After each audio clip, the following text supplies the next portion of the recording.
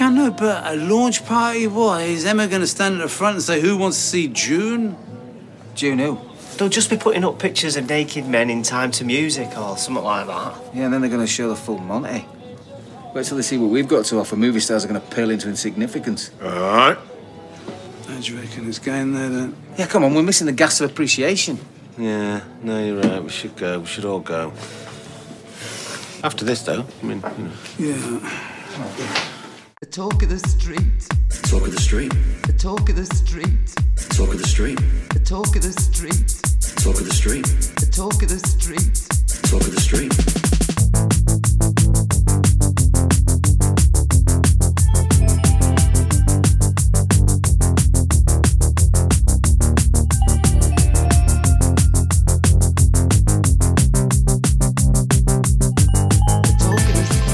Hello and welcome to episode 165 of The Talk of the Street, an unofficial Coronation Street catch-up podcast that wonders when we're going to have Dr. Harold Shipman in a tabard, Ted Bundy with a man bag, Jeffrey Dahmer up a truffle tree, or just Tracy McDonald. I'm Gavin.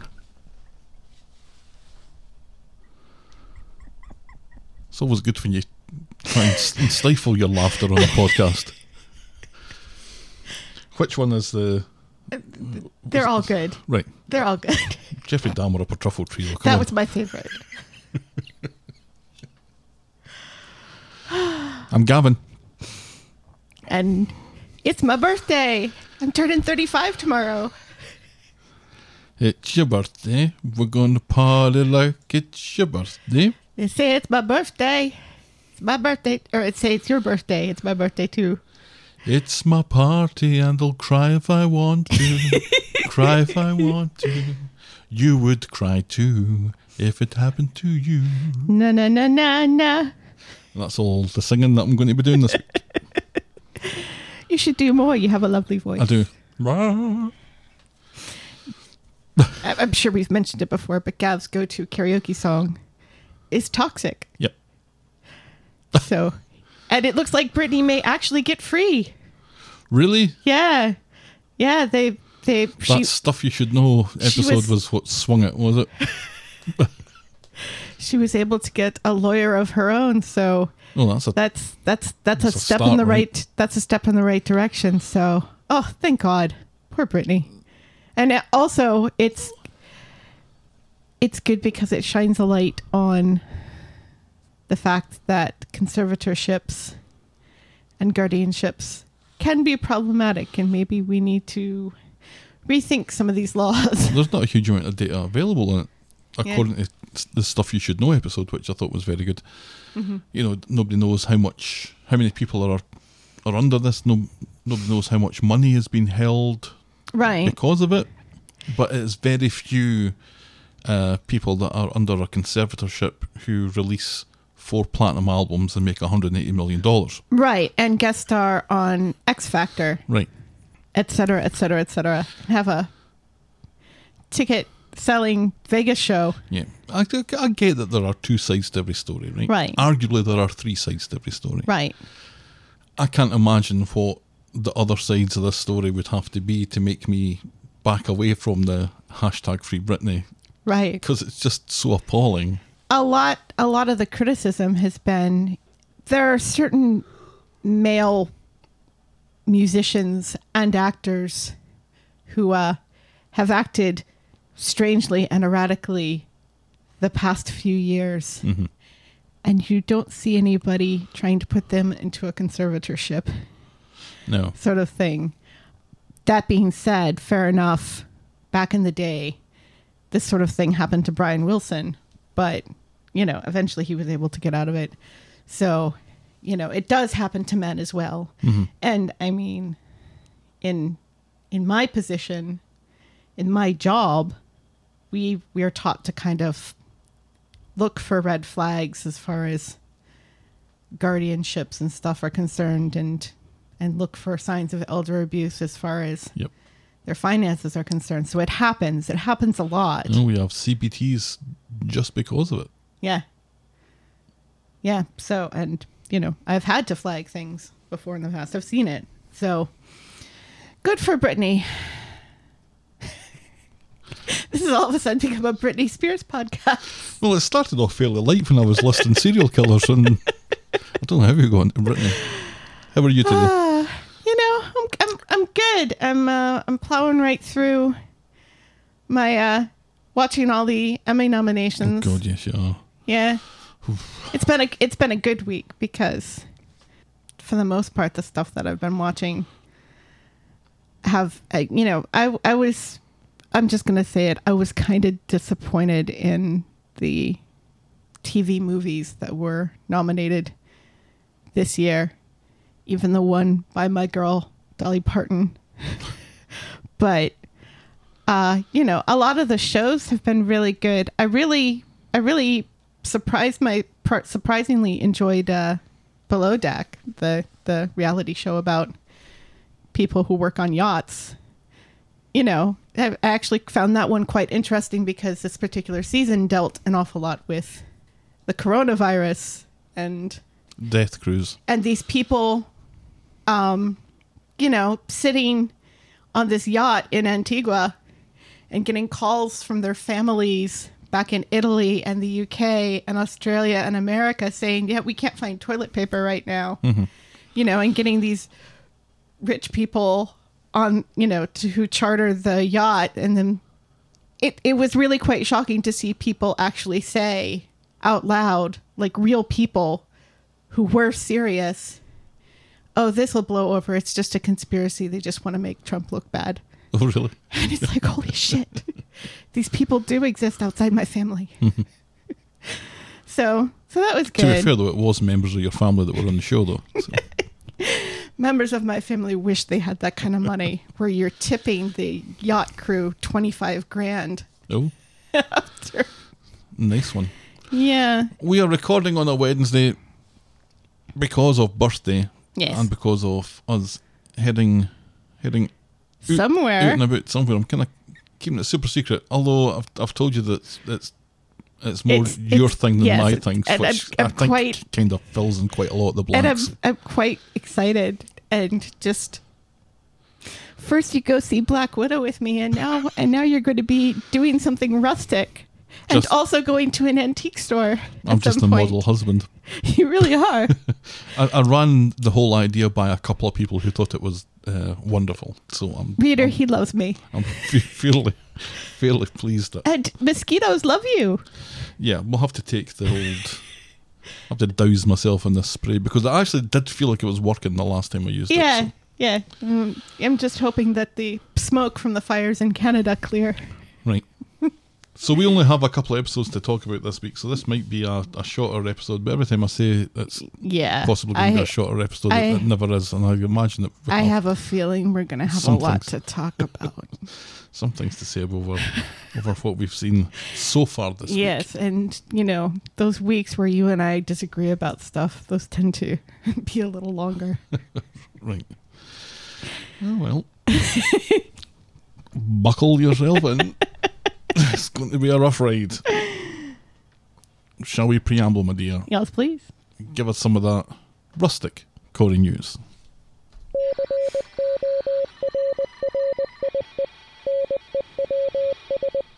The bitch is back. Ooh. Lovers of fabulosity everywhere rejoice at the news of Rula Lenska's return as Claudia to the cobbles. Woo with an additional who. Woot woot. I actually didn't believe it the first time I read it. No, me neither. Me neither, because when she left, there seemed to be... we imagined some bad blood. But this makes it seem like either somebody apologized... Or there wasn't any bad blood at all. Or there wasn't any, which, it could go either way. Mm-hmm. So. Fantastic. People were saying that, they want her back, and they want her back with her own stories that aren't mired in fucking Ken Barlow's. But I thought having her in those mithery stories of Ken Barlow actually made them far more interesting. It's far more interesting to have a big redhead standing in the corner with her arms folded, tutting, while all this nonsense went on. You know what I want? I want her to be conspiring with Daisy. Something. No, I'd be so would I be disappointed? It might save Daisy. It's not going to ruin Rula. No, you can't ruin someone whose hair is that fabulous. Right. So do we know when this is happening? No, not yet. It's just kind of Coming you know, months. Watch the space. It's a coming. That's all I know. And we are happy about it. Yay! Yep. Some week from now, I'll be asking you to give us some of that Rula Lenska Corey news. Yes. Move over, James. Another footballer may be joining the cast, for a cameo at least. Jack Grealish of Aston Villa has come out as a huge Corey fan, and ITV are eyeing him to come on and pop in at the Rovers, at least for a few minutes or something. Right, to do what? I don't know. You know how these cameos go? Especially of sports people. You know? The best one was Status Quo. Because Les Battersby was allegedly a roadie for them. And they came into the Rovers. And that was kind of cute. I kind of miss stuff like that. Because remember in the 70s and 80s and even kind of in the 90s, that sort of thing would happen all the time. Is Chris Martin appearing on that episode of Extras?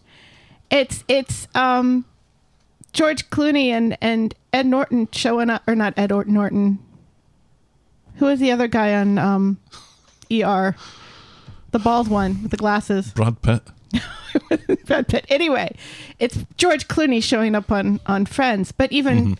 Or, you know... But he wasn't playing himself, though. No. Or like the Harlem Globetrotters showing up in Scooby-Doo. Yeah, they were animated. Yes, but it was their voices. Who would know? Of course, that would happen on Scooby-Doo all the time. They'd be driving down the street and all of a sudden there's... It's that time Con were on South Park. There we go. Yeah, so we'll see if that happens. Finally, in TMI news... BuzzBingo.com has surveyed 2,000 adults, and a shocking number have had sex on the couch while watching the show. I don't know why they would... Apparently, Coronation Street comes right after Love Island as far as shows that get people in the mood. Is it getting you in the mood, or you'd rather be... there are better things you can be doing sitting on the couch than watching this. A shocking 27% found that Ken Barlow made them hot under the collar.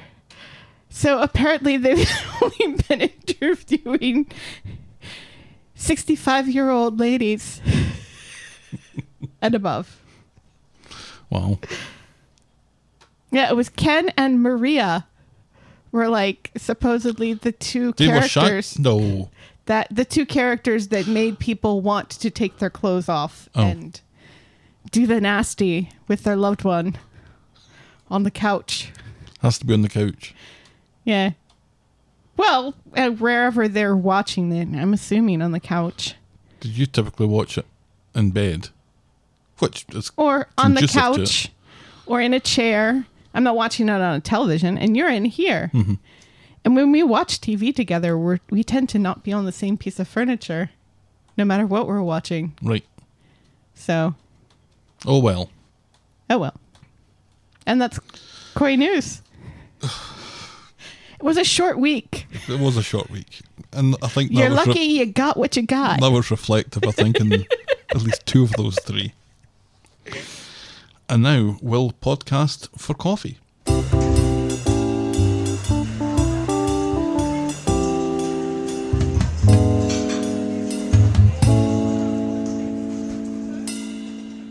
I totally forgot to post a picture of our mugs from last week. Mm-hmm. I was going to start doing that every week since I started with the best fucking husband one. Right. Oh, well. You're going to start that this week? Well, it's kind of boring because it's just our QD cups. Mm-hmm. Although maybe that would be kind of funny and depressing. Anyway. Well, you're right. It's going to take up bandwidth somewhere. Right. Sure. Nobody bought us coffees this week. But it's been a short week. It's been a short week. Guys, it's my birthday. Buy Well, me a coffee for my birthday. It's not your birthday yet. It's not your birthday until tomorrow. So Yeah. I expect a flurry Yes. of cappuccinos and lattes. Lots of fancy coffees for my birthday. Now, the last time you demanded coffee, we didn't get any for like a month.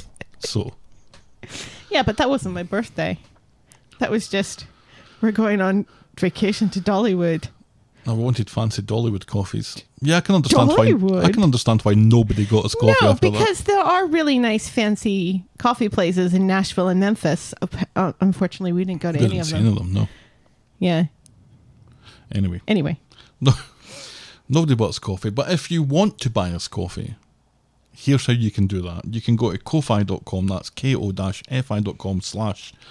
talk of the street.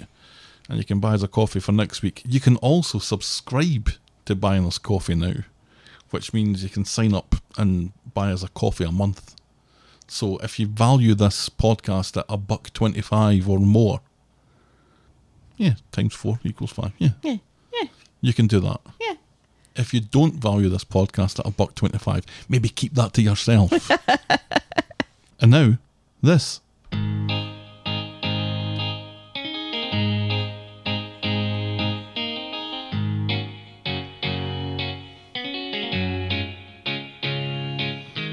Welcome, welcome, welcome. Welcome to Last Year Tonight with me, John Oliver. Just enough time to quickly talk about Sexy Treasure Hunt. Oh, Sexy Treasure Hunt. This is Sexy Treasure this Hunt. is Brian and Kathy hiding the doubloons somewhere. I'm impressed. That is what... I mean, that's right. This was Kathy accidentally admitting to her and Brian's sexual role-playing to Sally, and Sally was very intrigued by the old Sexy Treasure Hunt, as if this was something that she was going to maybe be taking up herself with her and the good Timothy. Right, and instead they decided to do Sexy Realtor. Sexy estate agent. Yes, they did. I have to admit, this particular episode, Apple Podcasts has been weird ever since the last update. Oh, has it? I haven't And- noticed. I noticed that you can't subscribe to anything anymore. You can just follow. Right, and it's hard to delete things. It But was always hard to delete things. it was playing like a whole bunch of old episodes, and this was one of them. So like at 2:00 in the morning, I woke up to hearing Kathy talk about Sexy Treasure Hunt. Oh, you did? So it was fresh in my mind. Well, isn't that a coincidence? I was Gavin and you were terrified because the intro was read out by our own Timbot 4000. Yeah, that was terrifying. Timbot 4000 says, "Remember when I was a thing?" Yes, we do. Well, it was some time ago though, wasn't it? Yeah. It wasn't yesterday. Good times, you guys, good times. Well, this was the first week that we'd sat in a car together since March. Mm-hmm. You brought home a bin full of doll parts because you're a creepy fucker. I was down the GeoGuessr rabbit hole and had a bit of a sore throat. Elaine agrees to testify against Tim's dad, but not before she reveals her true identity to Tim, who isn't in the mood to believe her. We discover that Mary has a penchant for Italian opera, Sean is addicted to Tipping Point, and Eileen is trapped in Thailand. Remember when Eileen was trapped in Thailand? Mm-hmm. Ed learns how to set up a Zoom call, Aggie is self-quarantining, and the discovery of her wristwatch causes all of Gary's spinning plates to abruptly start crashing to the ground. And yet And yet here we are. and yet not enough. No mannequins were injured in the making of this episode. Our moment of the week was Sarah confronting Gary and asking if he killed Rick the Chin, and our boring moment of the week was Brian explaining the metric system to Kathy. And that was Coronation Street and the Talk of the Street, this time last year. Yes. Shall we dive in, my dear? After that pregnant pause for some reason, I think we should. Well, normally you have some comment to make. About what we watched last year? Any of the last minute of me talking here. Our first storyline is promoting the Baileys. We'll get through it. Yes. And this means that we get it out of the way, which is... Yes. That's good. It's good to get it out of the way. Right. James is getting 30 grand for his interview about his gayness, which draws Aggie from the kitchen. What? 30 grand? He wants to give it to her and Ed, but she'd rather he enjoyed it, and so he and Michael arranged to go and test drive some flash motors. Yes. Michael has cleared 30 grand in one go. I'd buy an RV. You'd need more than that. Not for a used one. Oh, use one, that's sure. When was the last time I bought something brand new? It's like you don't even know me. Starting to question my Christmas presents now. Michael has cleared his day off with Toya and Grace. Grace wants to talk, and he's worried that she's going to declare her love for him. But instead she's put together a portfolio of his baby grow designs. She's done a great job, and he's really impressed, but it's going to need to wait because he's going to go car shopping with James. Right. So James and Michael And later. he even got the day off for this. Yeah. And he explained to Toya exactly why he needed the day off. This is a day after he hasn't got a promotion. And Toya got the promotion. Mm-hmm. So yeah, this is Toya being nice and saying, sorry you didn't get the promotion. I'm going to let you have the day off. Here's why you didn't get that promotion. James and Michael roll up on the street in a lovely Corvette. Was it a little red It was red. Corvette? Yeah. Saw some people saying it was a convertible. It wasn't Baby. a convertible. It was a T-top. You're much too fast. Danny books us spinning it later, if you know what I mean. Wink, wink. Nudge, PC nudge. Tinker's walking by. He gives him the thumbs up. Mm-hmm. He's so impressed by this Yes. flash car. Cargo zoom, says Craig. Daniel is also impressed, and they stop to have a little chat with Daniel in the Right. corner of the street.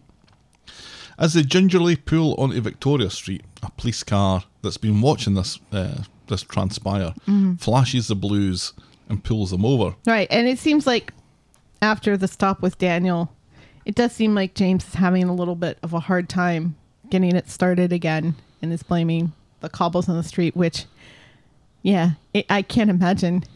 It's a left-hand drive, which I was impressed about. Everyone's suspension on that street must be... Right. Fucked Yes. is the word, right? There's a reason why most of those people don't drive. If you're not used to driving an automatic transmission, and this is an automatic transmission, because he says this is what was causing them the problem.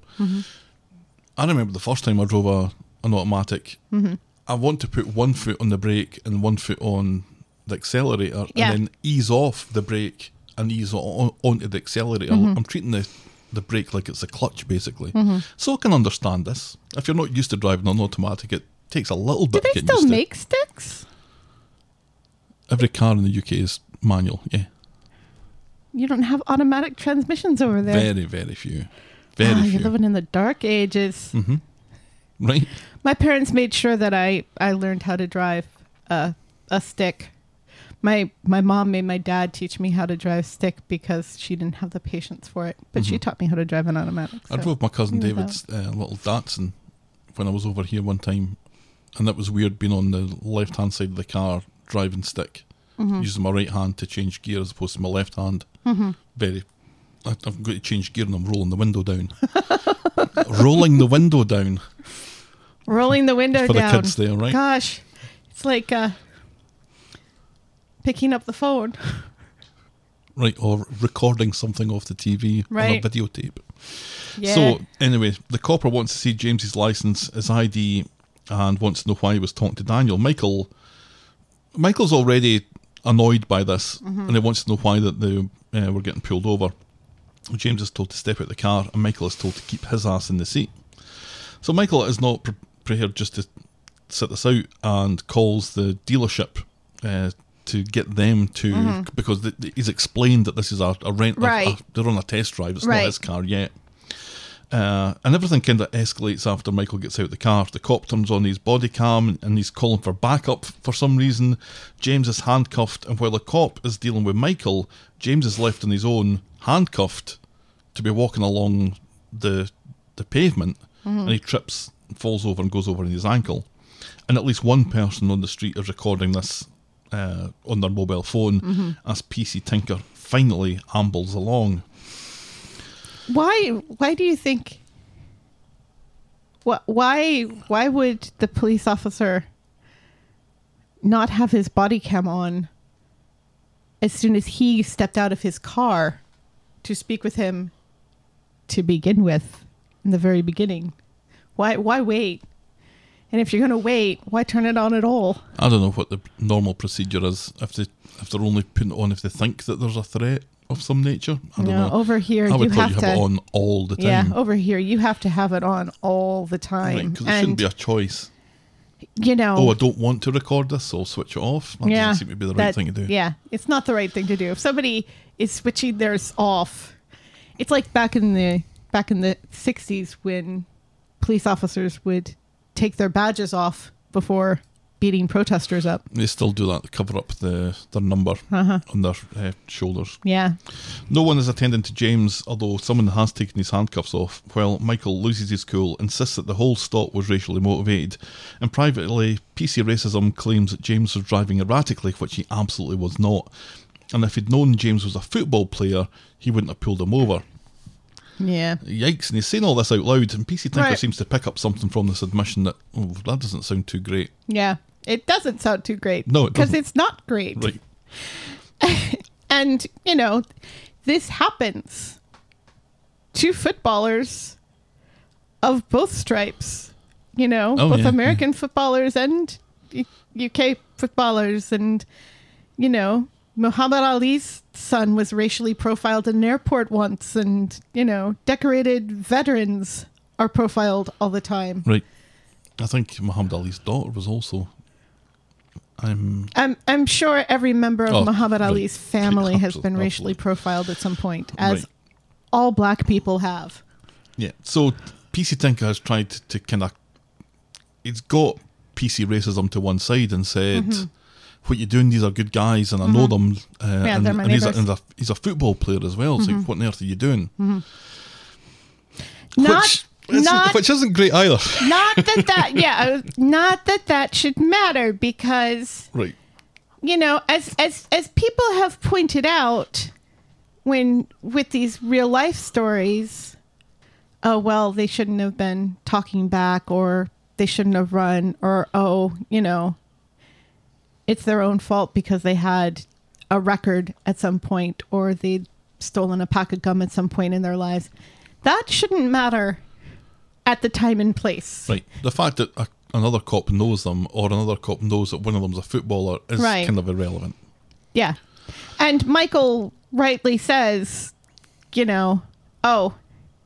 when we say we're not doing anything wrong, you question it. But when White Craig over here, When he says it's okay, he that says means it's okay. That means it's okay. Right. Yeah. So at the hospital, Aggie briefly wonders why James and Michael were pulled over, but quickly figures it out for herself.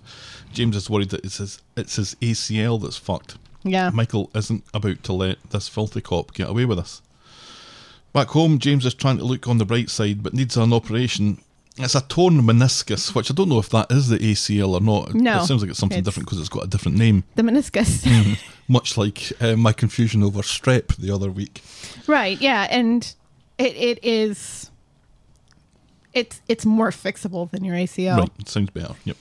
Michael wants to complain about the copper, but James is dead set against it. Michael points out how this keeps happening and they need to do something, because at this point he's starting to question himself, which I thought was quite a powerful thing to say. You start to wonder, this is happening so often, is it me? I don't think I've heard that expressed like that before. There's something about Sarah that they mentioned that I don't quite get.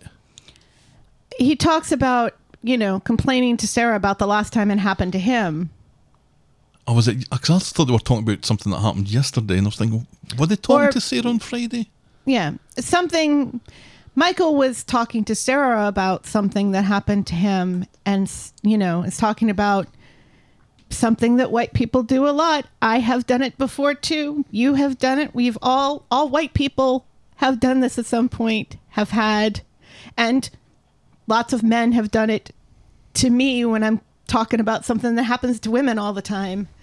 If it's not your experience, you kind of tilt your head and say, was that really racially motivated? Right. Are you sure that was really racially motivated? Or are you sure that was really because you're a woman? Are you sure he was really following you? That sort of thing. So Right. that's what he's talking about here. I thought they were talking about something that's happened like on Friday's episode, and that completely confused me. So PC Tinker goes to see It the was Baileys. confusing. He apologises, saying it's awful when something like this happens. Michael says, does this happen to you very often because you're pulled over because of your skin colour? Right. And PC Tinker insists that PC racism isn't, And when he can't even say the word, Michael's heard enough and lobs him out. James just wants to forget it all. He's put his own neck on the line enough recently. Then Grace goes to see Michael in the pub. With the whole gay thing. Right, Michael appreciates James's position, but he's so angry and someone needs to be held to account over this. Grace offers her ear whenever he needs it and then remembers her incomplete racism story herself. Michael Yeah. wants James to make a stand and to do it for glory, And this not is not lowercase glory. the thing. We've had two very brief and as you said, incomplete storylines where somebody another police officer racially profiled Michael on the street. Yep, and then we had the he security didn't file guard. a complaint. And the security guard, which we're assuming no complaints were filed in that case either. And it does make you kind of wonder why not? Why now? And also I find it interesting, and I'm kind of wondering why they didn't get the same actor who racially profiled Michael to racially profile James. Oh, I couldn't tell you if they were different or not. Oh, they were different Were because the they? other guy was older and shorter and had a beard, or more of a beard, and had darker hair. Well, I think when we've had the incomplete parts of this before, and I think those are done with this in mind, because those are the events that have made Michael so angry now. Right. That's happened twice before. This is the third time. Now he's sufficiently angry about it that he's not wanting to let it go. Ronnie was sufficiently angry about it the last time when it happened to Grace, but he's an older man and presumably has been dealing with this for longer, so he's already angry about it. And again, when it was Ed who was racially profiled, because let's not forget the very first time racial profiling was a story on Coronation Street with the Baileys. He wanted to let it go, and Michael wanted to didn't. let it go, and Michael didn't want to let it go. Right. So there's some inconsistencies here. In some ways, I kind of feel like James is right that Michael didn't do this when it was him or when it was Grace, the mother of his child. But now that it's his brother, Well, he wanted to, but he got talked out of it. I don't remember Michael getting talked out of it or even saying that he was going to file a complaint when it happened to him or when it happened to Grace. I don't remember when it happened to him. I don't remember that, but I remember him being very put out. That's not the right word. But I remember him being angry with the Grace one. Mm-hmm. And I remember Ronnie being angry about the Grace one. Right. And yet nothing happened. Nothing happened that time. And something really should have happened. Something should have happened all of these times. And let's not... The show seems to be trying to imply that these are the only times any of the Baileys This has ever happened, right? have been racially profiled in their lives. Mm-hmm.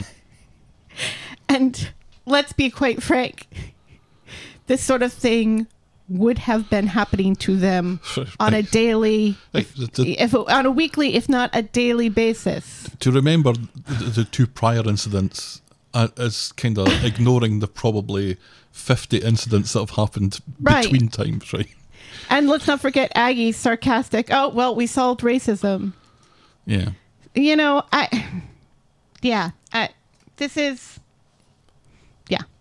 Back home, it seems that the people who filmed the incident have posted it online, and the comments online accuse the Baileys of playing the race card. Michael wants to go to a lawyer, and James is now on board. He's now sufficiently angry. Right, because this is bad publicity for him and for his He's team. also been accused of something. And he's already worried about bad publicity with the whole gay thing. Right. So, yeah. It's weird that there's no... It's weird that there's not very much... It doesn't sound like there's very much support for the Baileys online. Right. Because typically when these things are recorded online, that's the sort of thing that gets people up in arms and protesting with their placards in front of the police station. Right. And everything. And it's, this is when members of the British Black Lives Matter groups would be showing up on the Bailey's door and say, no, we'll support you. Right. We'll help you through this and everything. On Wednesday, Steve runs into James and Grace. Social media is all gay bashing and racist and accusation of them being compensation hunters. Steve thinks that evidence speaks for itself and James is determined to not let this slide. So James and Michael have made their complaint at the police station. James isn't sure that they were taken seriously, but Michael thinks the Weddy County angle makes it unignorable. Then PC Tinker comes in and he's all right, mate. What As you they doing walk here? out. Right. Hey, Don't, what's up? Have you forgotten? Hey guys, Right. how's it going? So PC Tinker learned from PC Racism that James has made a complaint against him and thinks that his reputation is officially shot to shit. He asks PC Tinker to back him up about the erratic driving thing. I'm not a racist, says PC Racism. But some of my best friends are also not racist. Yes. This is going far too far, he says. So Tim and Steve see Craig in the bistro. Craig explains, because he's off work now. Mm-hmm. He was at work, now he's off work. Yeah. Craig explains the situation from his point of view. Steve doesn't think that they'd pull over white folk. And Tim, he's not buying into this white privilege thing because he had a hard upbringing. Craig says that he's ginger and he hasn't had it easy either. Steve points out that Tim could test drive any car he'd like without repercussions, and the colour of their skin has never been a problem for any of them. correct. And this is a frequent complaint about the whole white privilege thing. It's like, well, I had a hard life. Mm-hmm. I got beaten up when I was at school. Where's my fucking privilege? Mm-hmm. And the point is, well, your life hasn't been made harder because you were white. Or because of the centuries of oppression and shared trauma that people of color Right. have to deal with, having, lived in a white society and being, I don't know, the children of, or the great-great-grandchildren of, well, in this country, the great-great-grandchildren of slaves, and in your country, the great-great-great-great-great-grandchildren of slaves. So great.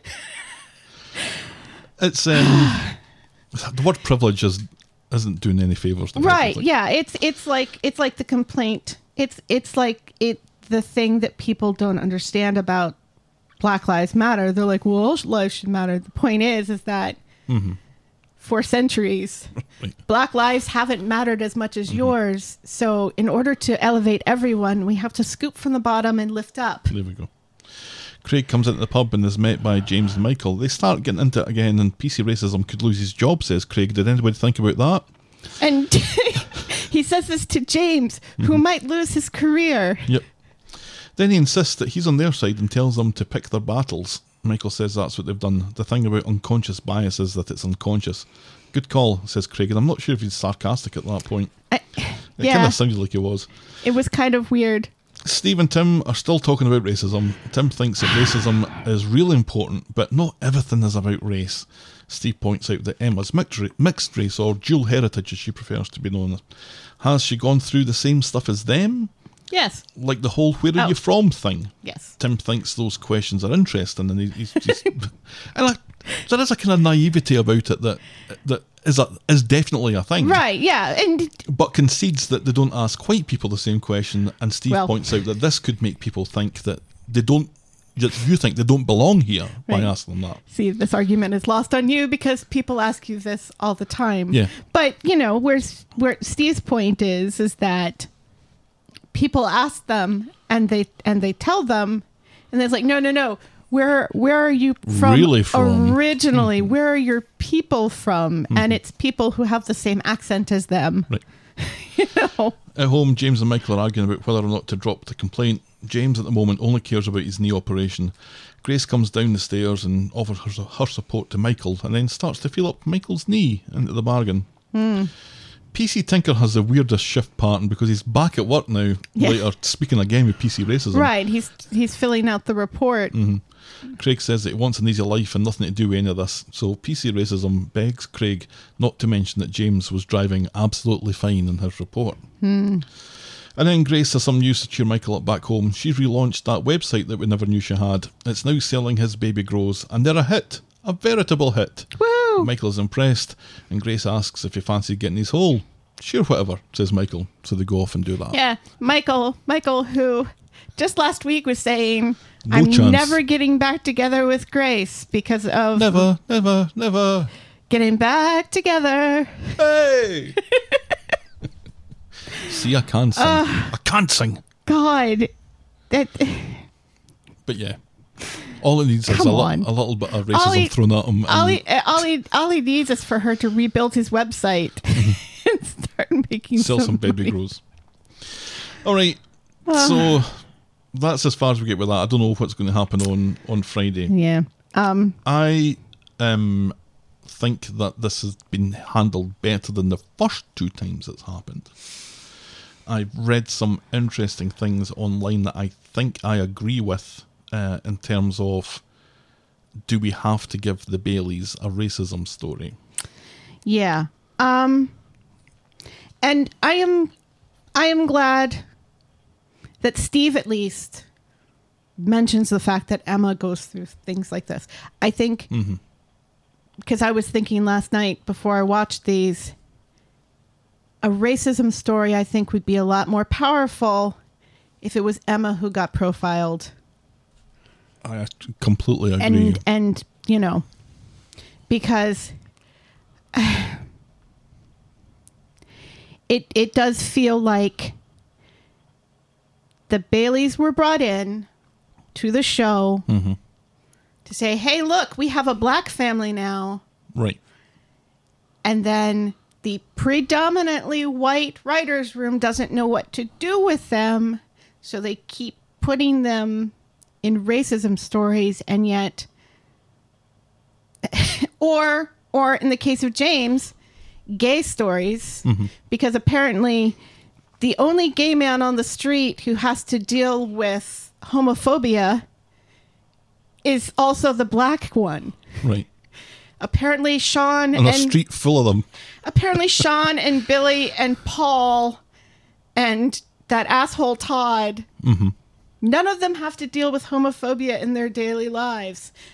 It's still a little shocking to me that not once when Sean was homeless did his sexuality come into some of the abuse he got. Right. But it's neither here. That's a complaint for another day. Or a year or two ago. A year or two ago. You know, the show put up this thing on Twitter saying Coronation Street has always been inclusive, blah, blah, blah, blah, blah, blah, blah. And there were black people who watched the show who said, who are you trying to convince with this? Right. Who is this for? Right. And a lot of them are also saying, as far as the storyline, who is this for?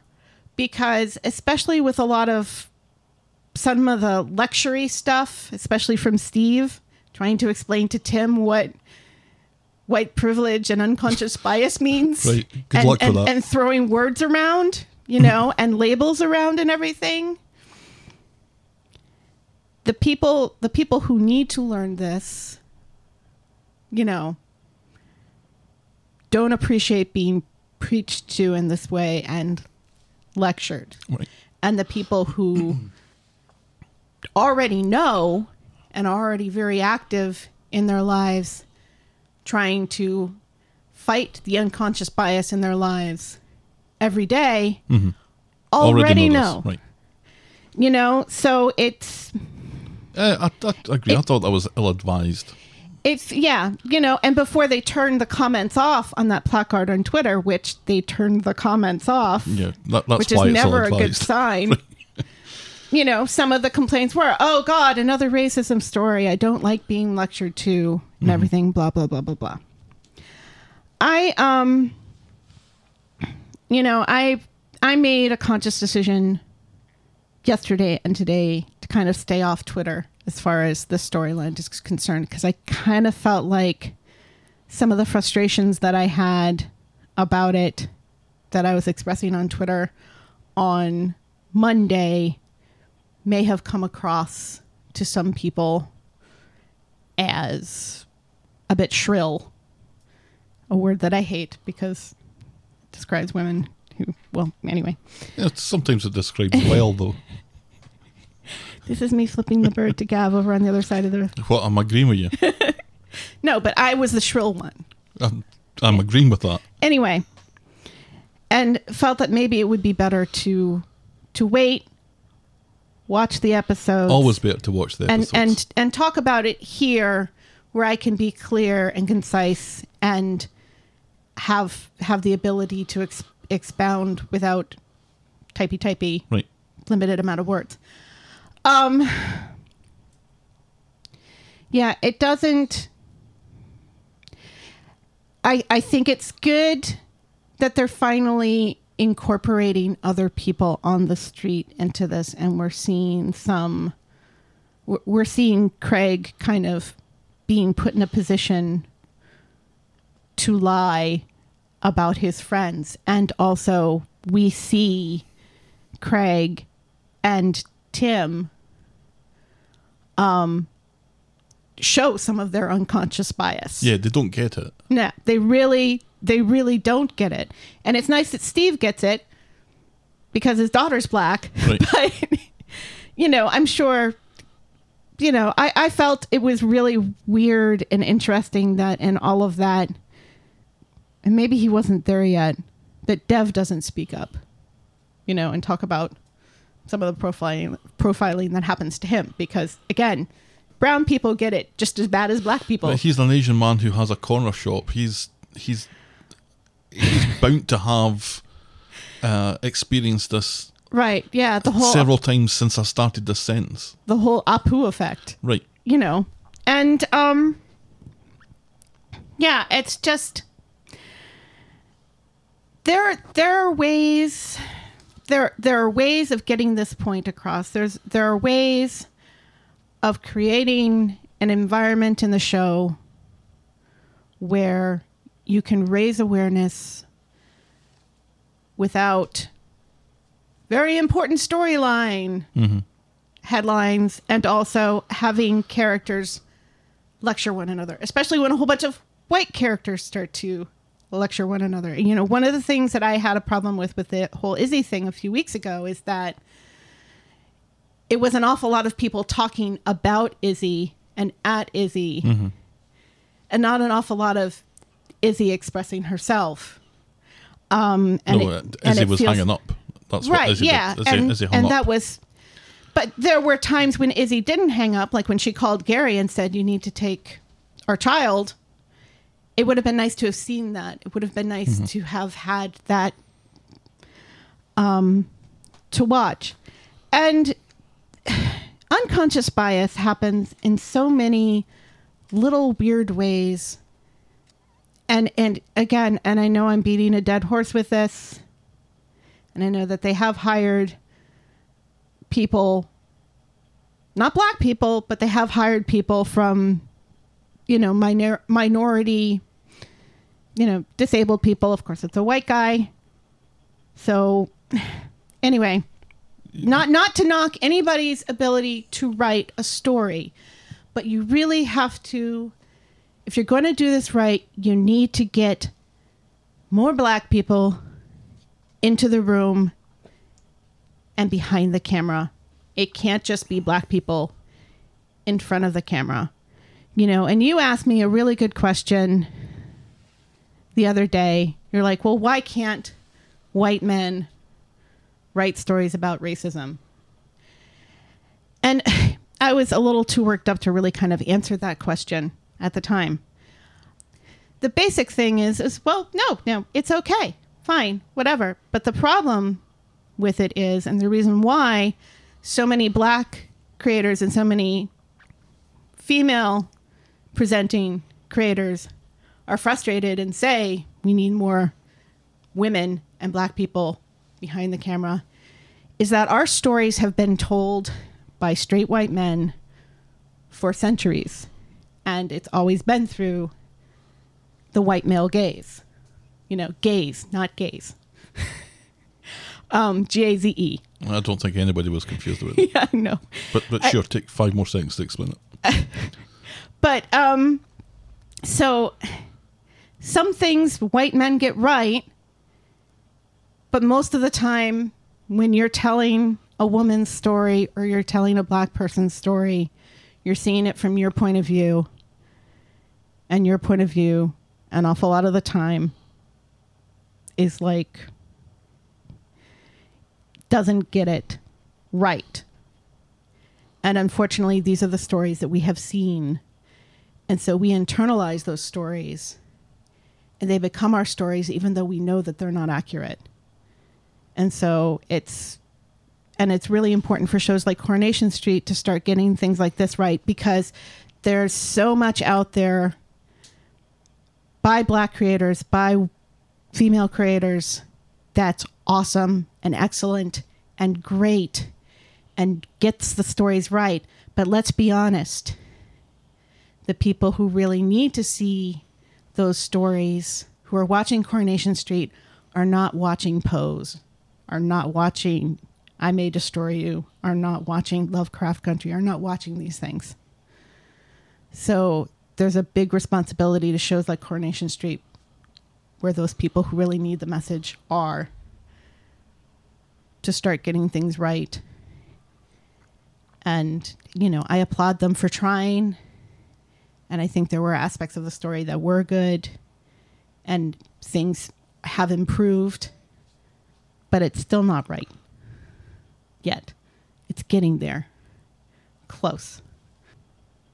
I like the fact that Craig, because God, I've been moaning for something to happen like this with Craig, right? Yeah, for a while. That he, the synopsis on the episode tonight was Craig faces a dilemma. Yeah, he doesn't face a dilemma. This shouldn't be a dilemma. It's like tell the truth. Tell the truth. Right. It's as simple as that. Right. Tell the truth. Yeah. If PC racism loses his job, well, he shouldn't have been racist. Right.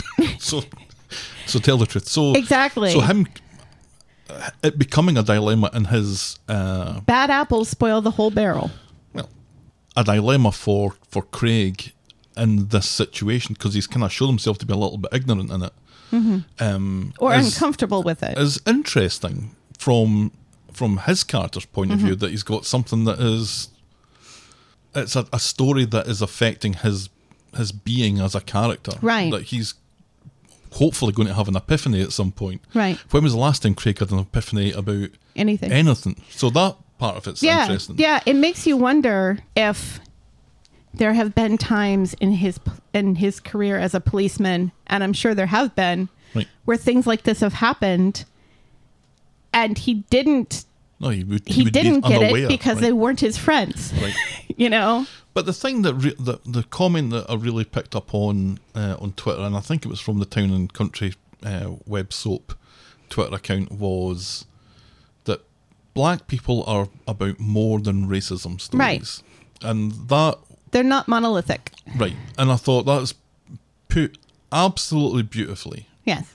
That there is more to this family. There should be more to this family than them getting stopped and searched all the time, right, or getting accused of shoplifting all the right, time, or they can't have anything nice right, for want of somebody accusing them of theft. Yeah, they have to be more than that. Right, and again, and that's where the Emma being tackled for this sort of thing would have been at least a little more interesting, on it, right? Right.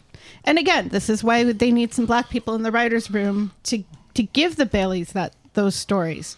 But even, you know, it's weird because they seem to be able to give Emma storylines that have nothing to do with her race. Mm-hmm. Ruby hasn't had to deal with this yet. I mean, I'm sure she has, but it hasn't been a storyline. And even people who are attached to the Baileys get involved in other people's storylines and do a good job. You know, Ronnie got a storyline that had nothing to do with racism. Ended up shagging Jenny. Yeah. Danny, you know, played a part in the whole Curtis and Emma thing that had nothing to do with racism. Mm-hmm. You know, it is possible. And there are ways of incorporating the fact that these people are black and they have to deal with this every day without it becoming the big story, and this is our very important storyline that people really need to watch this storyline because it is very important. Not everything about the Baileys has to be on a boilerplate. Right. And because I've said boilerplate, that means, sadly, we need to move on to the next storyline. Yes. Which is Hope's death collage. She really likes ripping the heads off of things, doesn't she? Oh, you shush, you're spoiling. On Monday, Ty has slept on the couch, and just like his card, his apology is declined by Alina, who is still embarrassed about his show with Fizz and Phil from yesterday. I hope your neck hurts a lot, she says. Doesn't really scan well. Scathing words indeed from Alina. Ty is looking for which flowers he should buy to apologise to Alina. Steve, the husband of a florist, recommends 20 quid's worth. Hope right, and also, you know, that's not the reason why Tyrone asked him, though. No. Like, you've been in the doghouse a lot in your life. Steve immediately puts up his right. Puts up his and guard there. And Steve rightly says, okay, which one are you apologizing to? Right. Because you owe them both an apology. Hope, who's expecting Ty to buy her trainers, is not happy when he tells her it'll need to wait. Why do the children on this street go through trainers So many trainers. So many trainers. It's the cobbles, isn't it? At the furniture thing, Ty has a big floral arrangement for Alina. He and Fizz argue over whether Phil's weird and Alina's a bimbo. Hope has had enough and demands her attention on a school project she's working on at Fizz's desk. Hope has made a collage of the family. Aww. And Tyrone's nose is out of joint already to see that Alina is put as far to the right as possible, separated from the rest of the family by Cerberus's massive pile of dog shits. Also, she's made Phil muscly like Rock the Dwayne Johnson. But only in one arm, which has so many questions. Did say it was Phil the Wanker, right? Not this one, the last one. Hope and Fizz laugh at Ty, who is totally jelly. Right, he at first assumes that the one with all the muscles is him. Because he has a beard. Right. And is taller than Fizz. Back at the flat, Alina is still in the mood with Ty. She thinks that he's still obsessed with Fizz, and he explains about the art project, which meant that he missed his lunch appointment with her, which I'd completely forgotten about. And he tells her that Hope's made a collage and she's in it. Right, he omits the dog shit part, though. Right. Ty still has some sand in his foreskin about Phil, though. They don't know him, and Alina is stressed, so he goes to run her a bath and dings a request from Hope to keep Alina sweet. Back at the factory thing, Hope is not happy at this and tears up the Alina cutout. Yeah, she rips the head off of Alina and the baby. Yikes. Yikes. By the way, Isabella Flanagan, I said this on Twitter, since she came back from COVID, she's matured a little bit. Yes. And she's more confident as an actress. Yes. And she's putting a little bit more of herself into it. And it is working so well. She's a good reactor. She is brilliant. Yeah. On Wednesday, Tyrone has bought Alina a peace offering. It's a photo of the baby scan. I love it, says Alina. I love you too, says Tyrone.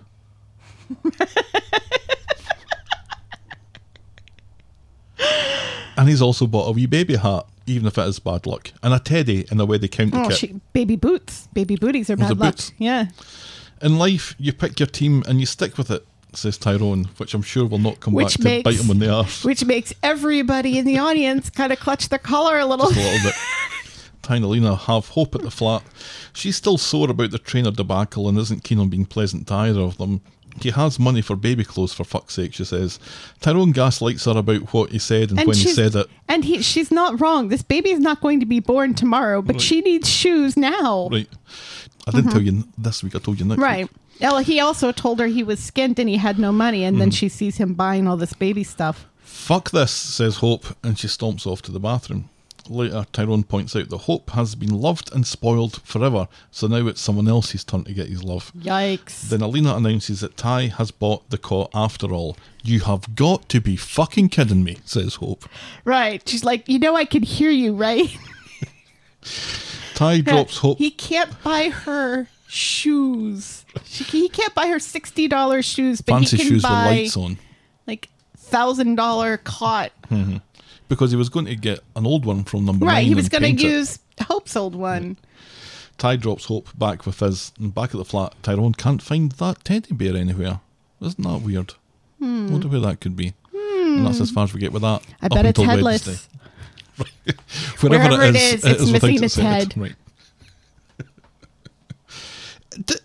Are we being ridiculous here, suggesting even that Hope is going to kill? Isn't she? Or she's going to try. She has a tendency to start fires. She's going to push Alina in front of a car at some point. She has a tendency to start fires.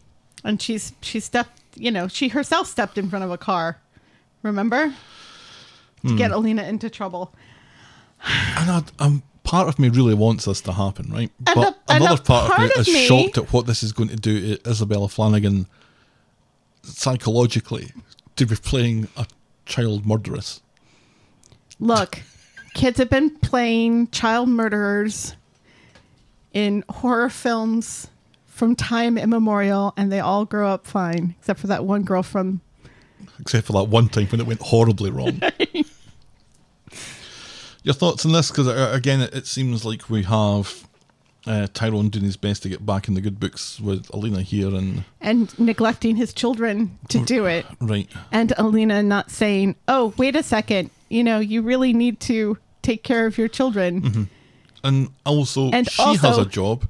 She could be buying things like this. Right. And also, wait a second, if this is how you deal with your children that you already have. Mm-hmm. Yeah, how the fuck are you going to deal with mine when the novelty wears off? Maybe instead of an MSU t-shirt, we should have bought him Worst Father of the Year award plaque. I don't think he would have he won is that. The worst father of the year. I said worst father of the year, not best. Well, they're still... But both of them are still pretty poor. Fizz is better now, but she has her moments. She does have her moments. She is better. I mean, she was better even back then when they were both horrible. Mm-hmm. But Ty is still horrible, and if anything, he's even worse. And they're still pushing this whole thing of Alina seeming to think that only now people are staring at her and, She's a Scarlet Woman. At least now... She's been the Magenta Woman for at least a month. At least now there are people on the street who talk to her without pointing out the fact that she broke up her family. Mm-hmm. Because Toya is very kind to her in the office. Yeah, they're having a little wee bit chit-chat. Right, yeah. But she's been nice to Alina so she can be horrible to Laura, basically. Well, Laura deserves it more than Alina does. This is true. So, Well, let's move on to that, shall we? Because this is our penultimate storyline, would you believe? Because we're only talking about Monday and Wednesday. We'll have to pick up Friday next week. Laura's big scoop. On Monday, Laura the Chin is late getting to work in Toya. The new senior sales advisor comes down on her like a ton of bricks for that and for not hoovering properly. It seems that Sarah emptied out Toya's hole punch on the floor as a test. Yeah. And Laura failed it miserably. She then overhears how James was paid 30 grand in another storyline for his exclusive story. And this gives her an idea. Right, yeah. So she meets with Chris, the reporter in the bistro, and demands 30 grand for her story. Chris points out that they can't pay until the trial, and also it's the Weather Gazette. Age, it's not some fancy schmancy magazine. Mm-hmm. It's not a big gay magazine. Right. Who doesn't want your story, Laura? So Laura wants half now, half on publication. And I don't know what Chris says to this, but she ends up catching up with Daniel on the street and tells him about Laura the Chin demanding money for Kelly the Chin's story. Just a heads up in case she ends up coming to you, says Chris. And Daniel's like, yeah, I already noticed you're clear of that one. Right. And it's nice to see that it seems like Chris is not interested in this. No. Anymore either. Well, I think just because of the price tag though, right? Well, no, She's a journalist. There's a story there. Are you saying that all journalists are dirty? And, Kinda. They're not. There are good journalists still out there. We're not talking about Pulitzer Prize winning journalist Chris from the Weather Gazette though. This is somebody who needs to fill pages with. You've seen the headlines for the Weather Gazette. It's fine. Sure. So Daniel goes over the situation to Imran and Toya, who are both stunned. How on earth are they going to explain this to Kelly the Chin? And I was kind of thinking, probably Kelly would. I'm sure Kelly wouldn't be surprised. Anyway, right? Yeah. Daniel leaves as Laura comes in and Toya can't help herself, accusing Laura of selling her daughter down the river. Laura could not give a fuck and explains that she's only thinking of Kelly's future for when she gets out to have a little nest egg and stuff. So Imran goes to see Kelly in prison, and it seems that Kelly got more out of her mum's visit last week than we had thought, saying that Laura was interested in her and keen to know how and what she was feeling. Imran points out that was all likely about the newspaper story that she's trying to sell. So Laura is late for work again, so Sarah fires her just as the cops come in and arrest Laura for child cruelty. Dum dum dum. Dum dum dum. Laura blames Toya, who denies having anything to do with it, but approves of the development. You know, it's in hindsight, it's kind of shocking that social services didn't arrest her to begin with for abandoning Kelly the Chin. Right? For months. Months ago. So Toya goes home to tell Imran what happened, and he thinks that Toya was behind the grassing her up to the cops too. And Toya's like, for fuck's sake, does everybody think it's me? It wasn't her. No. Well, it wasn't me, says Imran. So who was it?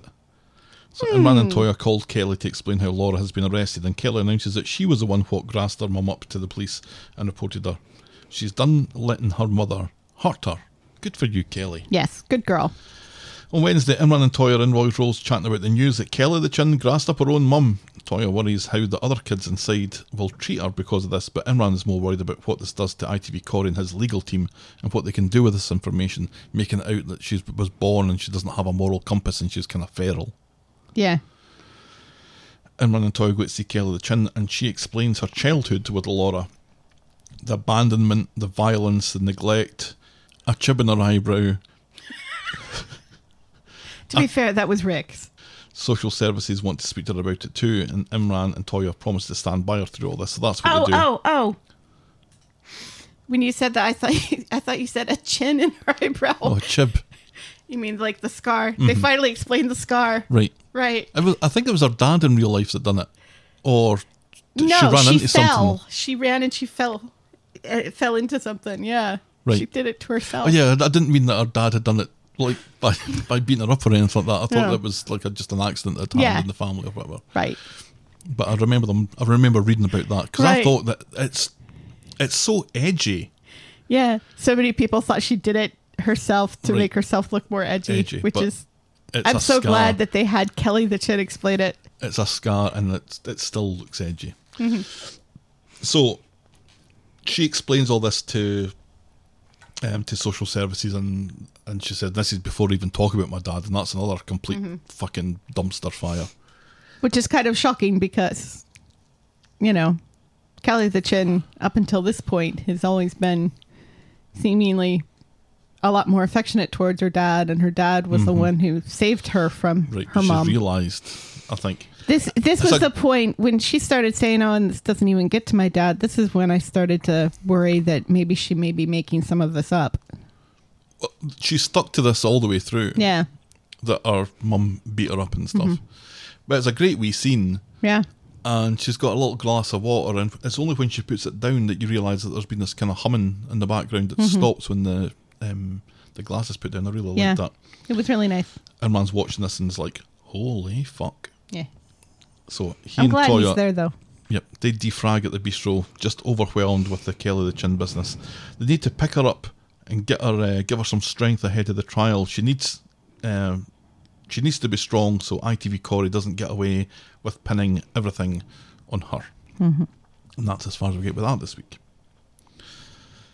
Yeah, I don't know if I have an awful lot more to say about that. I'm glad that we're finally talking about this. It seems like this is a build-up to, you know, a trial happening soon and everything. It seems like this has been on the back burner for quite some time. So there's so many stories, though at the moment that have been left hanging. We haven't seen Peter in forever. Yeah. We haven't seen what's happening with... No, and not since the day that we found out he was a vampire. Right. What's going on with Ryan and Alia and Daisy? Well... Ryan's back, and Daisy's back from, what was it, Ibiza that they would do? No, they were going skiing at, I can't remember the name of the resort. Yeah. I think it was well, a difficult to say place. DJing there. Right. Yeah, well, he managed to fly out and fly back without shitting himself, so good for him. A weird thing to happen with that storyline. But anyway, yeah, there's a lot of stuff that's kind of, they've got an awful lot of plates spinning. They do.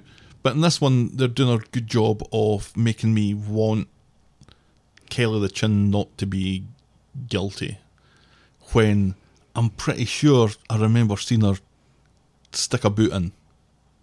That she At least she once. was involved. Yeah, she was involved, but she's not the one who we saw her kick Nina. I don't think we saw her kick Seb. No, I don't think so.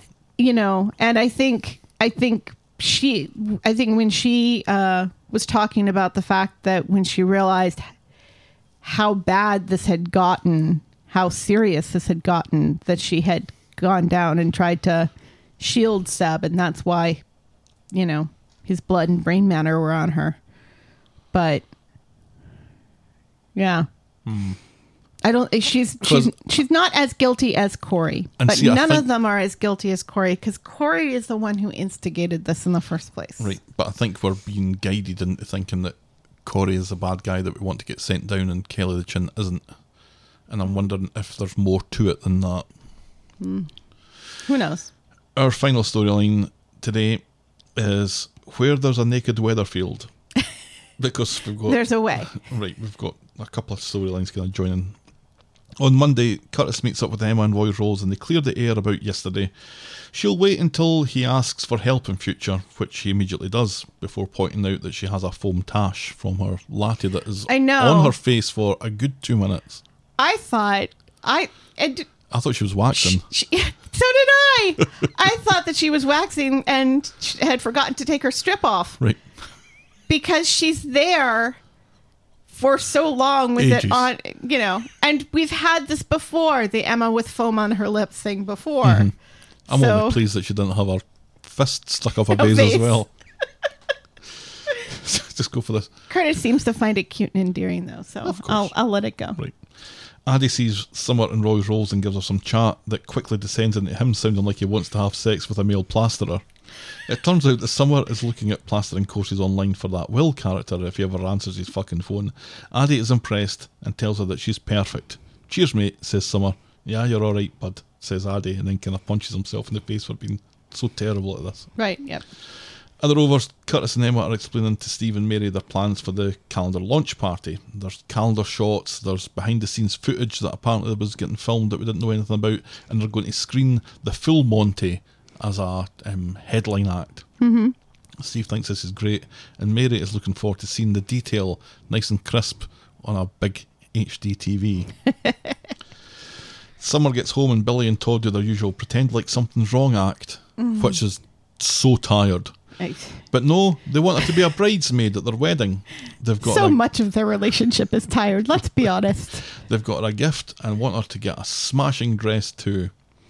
So Billy and Todd, who don't work at the factory, have blindfolded Summer, who also doesn't work at the factory, and all three of them are at the factory, where Nina has agreed to fashion Summer's bridesmaid's dress, and Sally's going to make it for them. Ah, I wonder if Sally knows this yet.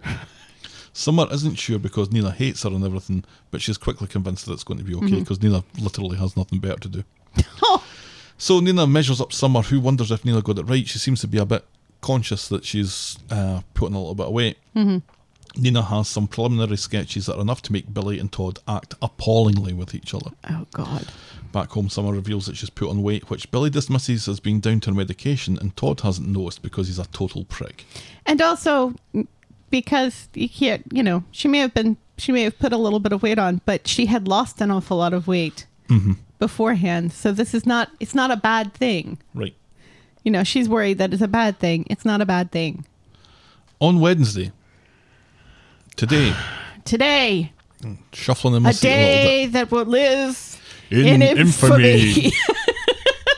Infamy. They've all got it infamy.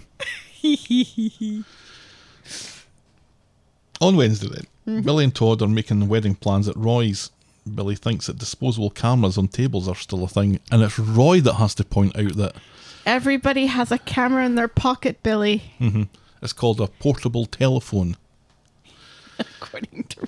He's trying to do the Friends thing when Chandler and Monica got married and they all had the little cameras. And I think I've been to a wedding that had disposable cameras. I did that at my second wedding. You weren't there though, so you wouldn't remember. I have a horrible memory that I did something appalling with that disposable camera. Oh, people did appalling things at my wedding to That's John with the disposable cameras. I got lots of pictures of toilets and penises. Yes, I think Yeah. I think I took at least a photograph of my pubic area. Yes. So maybe you were there. I'm sorry, Don Niblo. What was I thinking? Was drink involved? Yes. Just to reassure you, you're not the only drunk guy at a wedding who did things like that. You know what would be really funny? If I took a photo of my pubes. Nobody's ever done that before. Oh, geez, Scooby-Doo was drunk at my wedding. I knew it. Good. See, he dresses up as a woman. He dresses up as a woman in the back of the photograph, but you can still tell that it's a great day. So Summer is on her way into town when she runs into Will, who has splurged on some AirPods. That'll be the Todd money coming through. The two of them decide to go and investigate that college thing that Summer has been bugging them about for weeks. Yeah, where they're going to get plastered. Right. Wah, wah. Meanwhile, Mary has decked out the community garden. What a fantastic job that she's done of it. Yes. For the calendar launch. And Paul passes by as Billy is telling Mary about setting a date for his wedding and not inviting pathetic exes like Paul. Right, yeah. With Paul right behind him. Right. But I hate Billy so much. So much. Back from the town, Summer and Will are chatting about Todd and Billy's wedding, and Summer mentions that the £1,000 Todd used to bail Billy out. Will realises that this is a grand that Todd held back from him, and he manages to hide his anger as the two of them head to Roy's Rolls. So in Roy's Rolls, Summer can sense that something's up with Will, and so after a little bit of prodding, he tells her that Todd is a dictionary definition sociopath. Yes. And Summer's like, what? Really? He explains that he paid him to get Paul out of the picture, and Summer thinks that he's lying and jealous, although I'm not sure what he's why supposed to would be he jealous be jealous of? What do you think Will wants to date Todd? Right. Todd is a scumbag, says Will, and he also stole that heat pump. Summer calls him jealous again. Yeah. And says, I'm not wasting my time on you, and rushes out. In the community garden, Ryan has got his hands on that enormous TV. Dev wanders by, sees it, and practically faints at the thought of his kiwi blown up to that size. He's almost what you would describe as incognito. He has his sunglasses he's got his shades on, yeah. And he does a little double take when he sees the television. Takes his shades off and his eyes practically pop out of his head. It's already a GIF. Yeah. Before I could make a GIF, it was already a GIF. Of course it was. So good. And somebody mentioned, do you think anyone gives Dev direction anymore? Just be Dev. They don't have to. He's just that good. It really is. So, at home, Summer confronts Todd about her meeting with Will and his accusations. Todd laughs it off. Don't you laugh at me, says Summer. Todd apologises and says, look, this is all so far-fetched. And without denying anything, he tells her to stay away from Will in future. This seems to be enough to placate Summer. Outside, Will tries to speak with Paul, but he's not interested, so Will airdrops him the video, and it looks like Paul's not interested in that neither.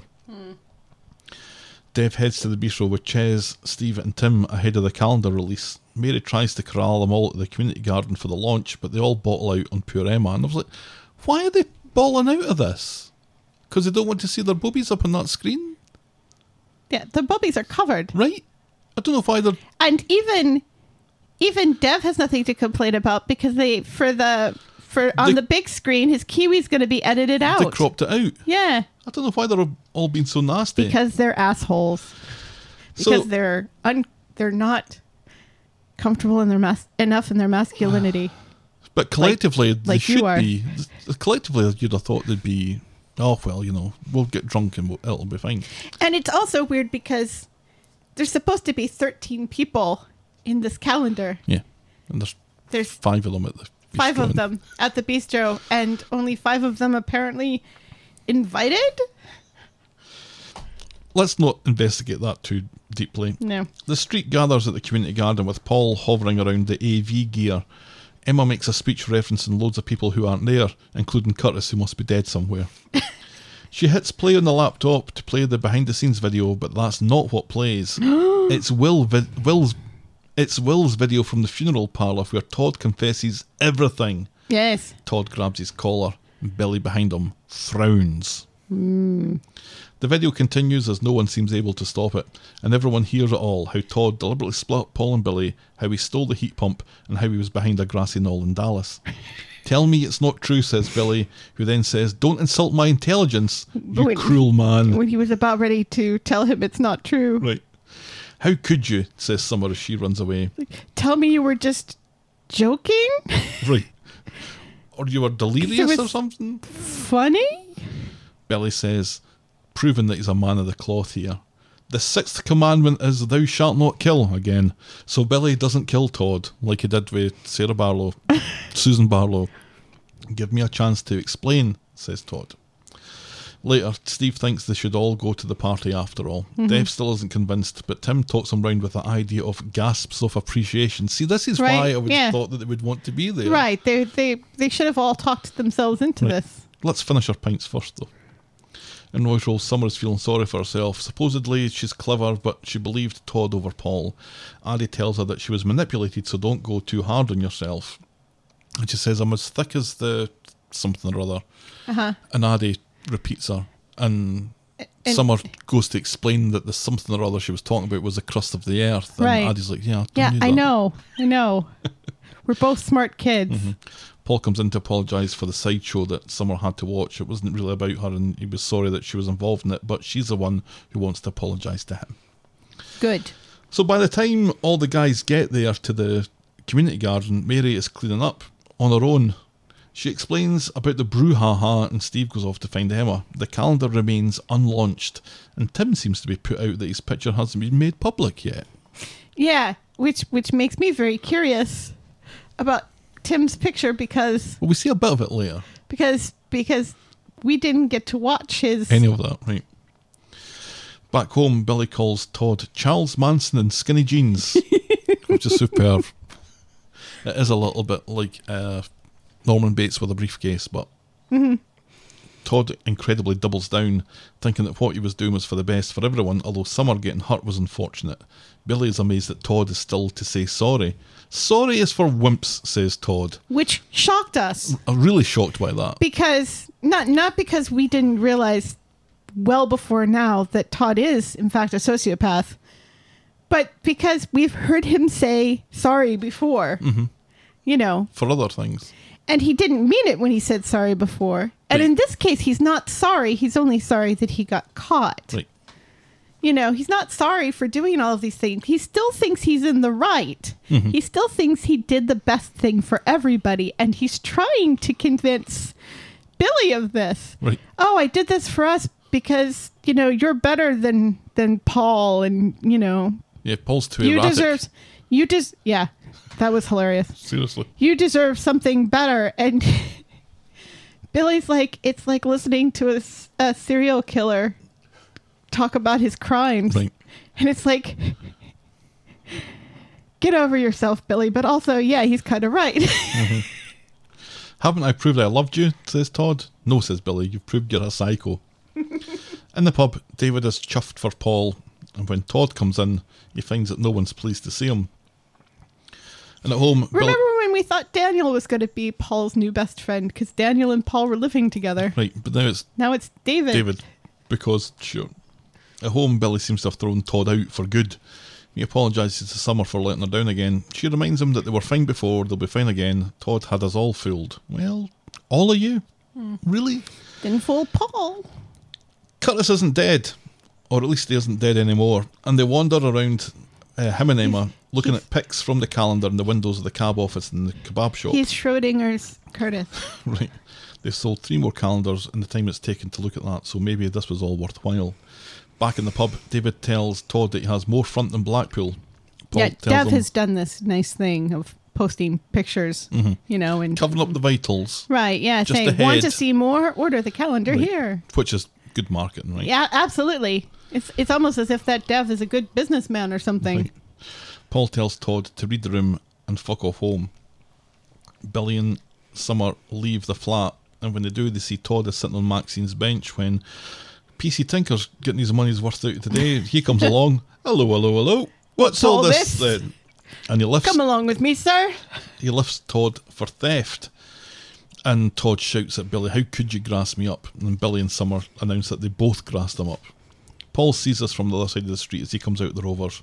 "Fucking tell the lot he is," he says, as he cockily walks down Coronation Street. Yes. And that's how we end this week's episodes up until Wednesday. Yeah.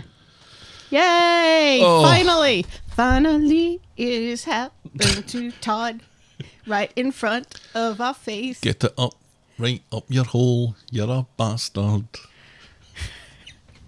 Beautiful, my darling. Beautiful. You are I'm such a graceful lyricist. channeling my Burt Bacharach as I was singing that.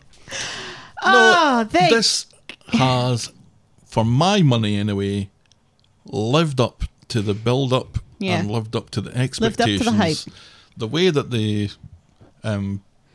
way that his pants were pulled down in front of everyone. Yeah. How Todd was exposed at a naked calendar launch. The irony of that is just beautiful. In a calendar he wasn't asked to pose in. Right. I loved it. Yeah. I took so much joy from I seeing... felt bad for Emma, but, Dev made it up to her, and Right. I guess that's okay. Right. Yeah, that was a shame that had to Yeah. be classed as a failure, because Emma should never be I unhappy. was kind of surprised that Paul was able to figure out how to Operate anything. play it, Right. but, Because I felt that we were kind of missing that bit. yeah. We saw him kind of dingy the text that he got. I would rather see him Yeah, we saw him just hitting play. just- and I don't didn't- think we saw that. No. So I was like, oh, who's done this? Has Curtis done this? Mm-hmm. That seems a little bit more believable than Paul. No Right. offense to Paul. Right. And then you kind of see Ryan in the background, and it's like, oh, was this something that Ryan and Paul cooked up together?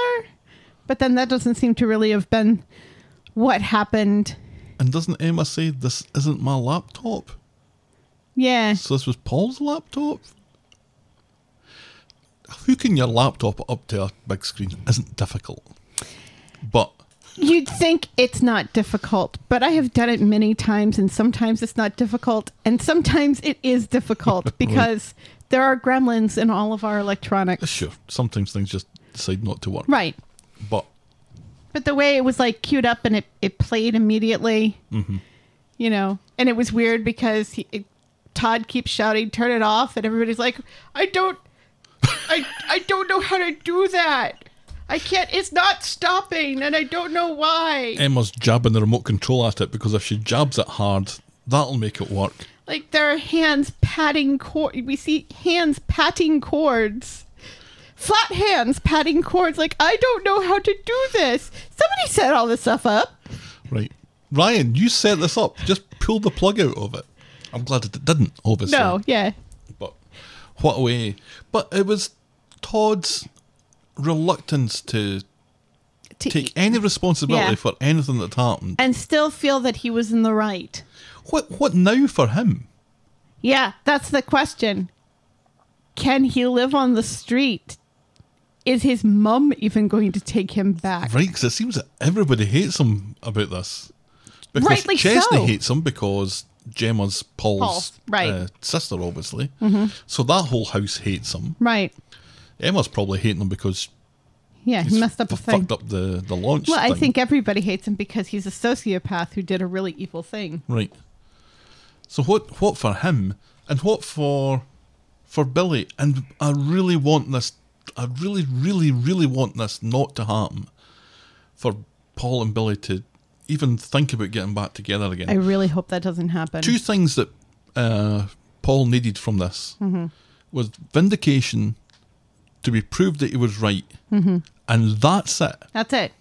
And that's why I like the way tonight's episodes ended, with Paul on the other side of the street, walking in the opposite direction. Because you'll remember that when they came together, the side of the street was an important metaphor in their coming together. Right. When we had them, that beautiful shot of them walking together down the middle of the street. Yes. So them being metaphorically on and literally on different sides of the street Right. was important. Yeah. And the kind of swagger that he had was, Yep. I'm done. I did what I needed to do. And I'm done. I can stop getting blamed for this now, and I Yeah. can get on with the rest of my life. Right. Without you, Right. Billy. Yeah. I'll still talk to you, Summer, maybe. but Billy, you can GTF totally. Yeah. I really hope they don't get back together. There has to be more to them than each other. Yeah. And I think Billy's going to take some saving, right? Because he was like so sanctimonious through all of this. And I didn't dislike Billy beforehand, but by God, I'd really started to hate him. Again, you know, there's so many other aspects to this. You know, he resigned, but then Todd got him back in. Unresigned, yep. But that bishop doesn't like him. Right.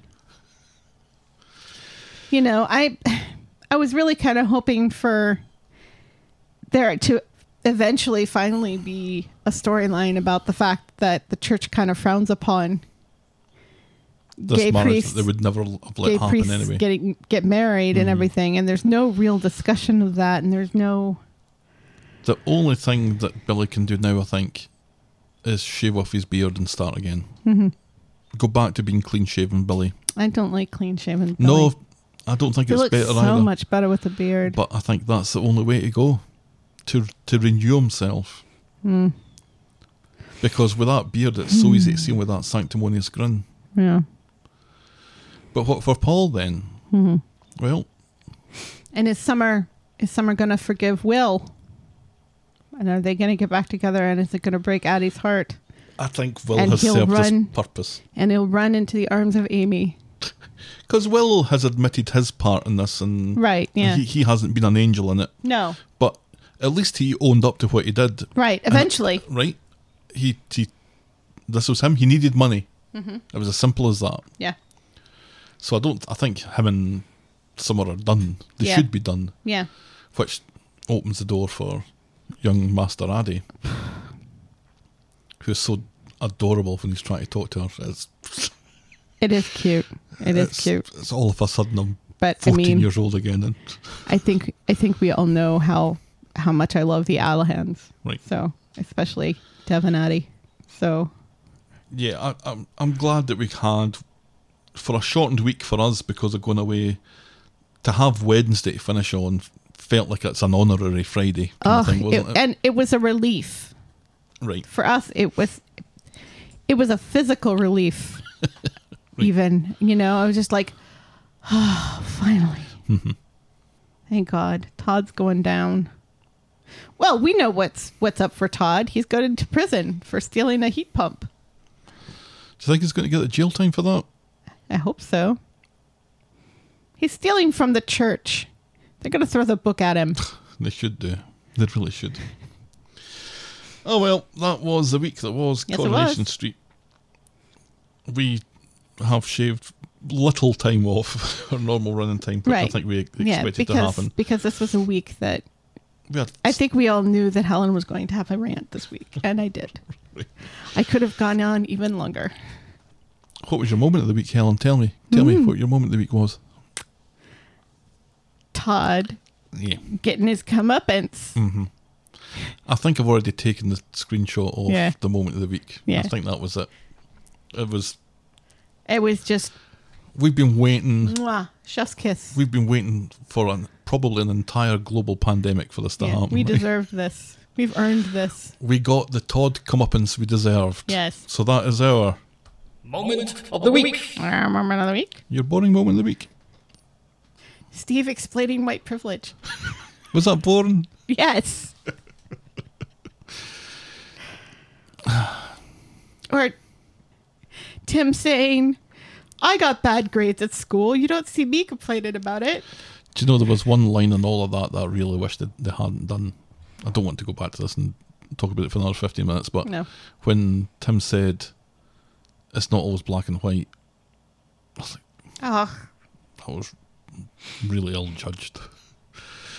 And then I wasn't entirely happy with the fact that Tim was this kind of ignorant.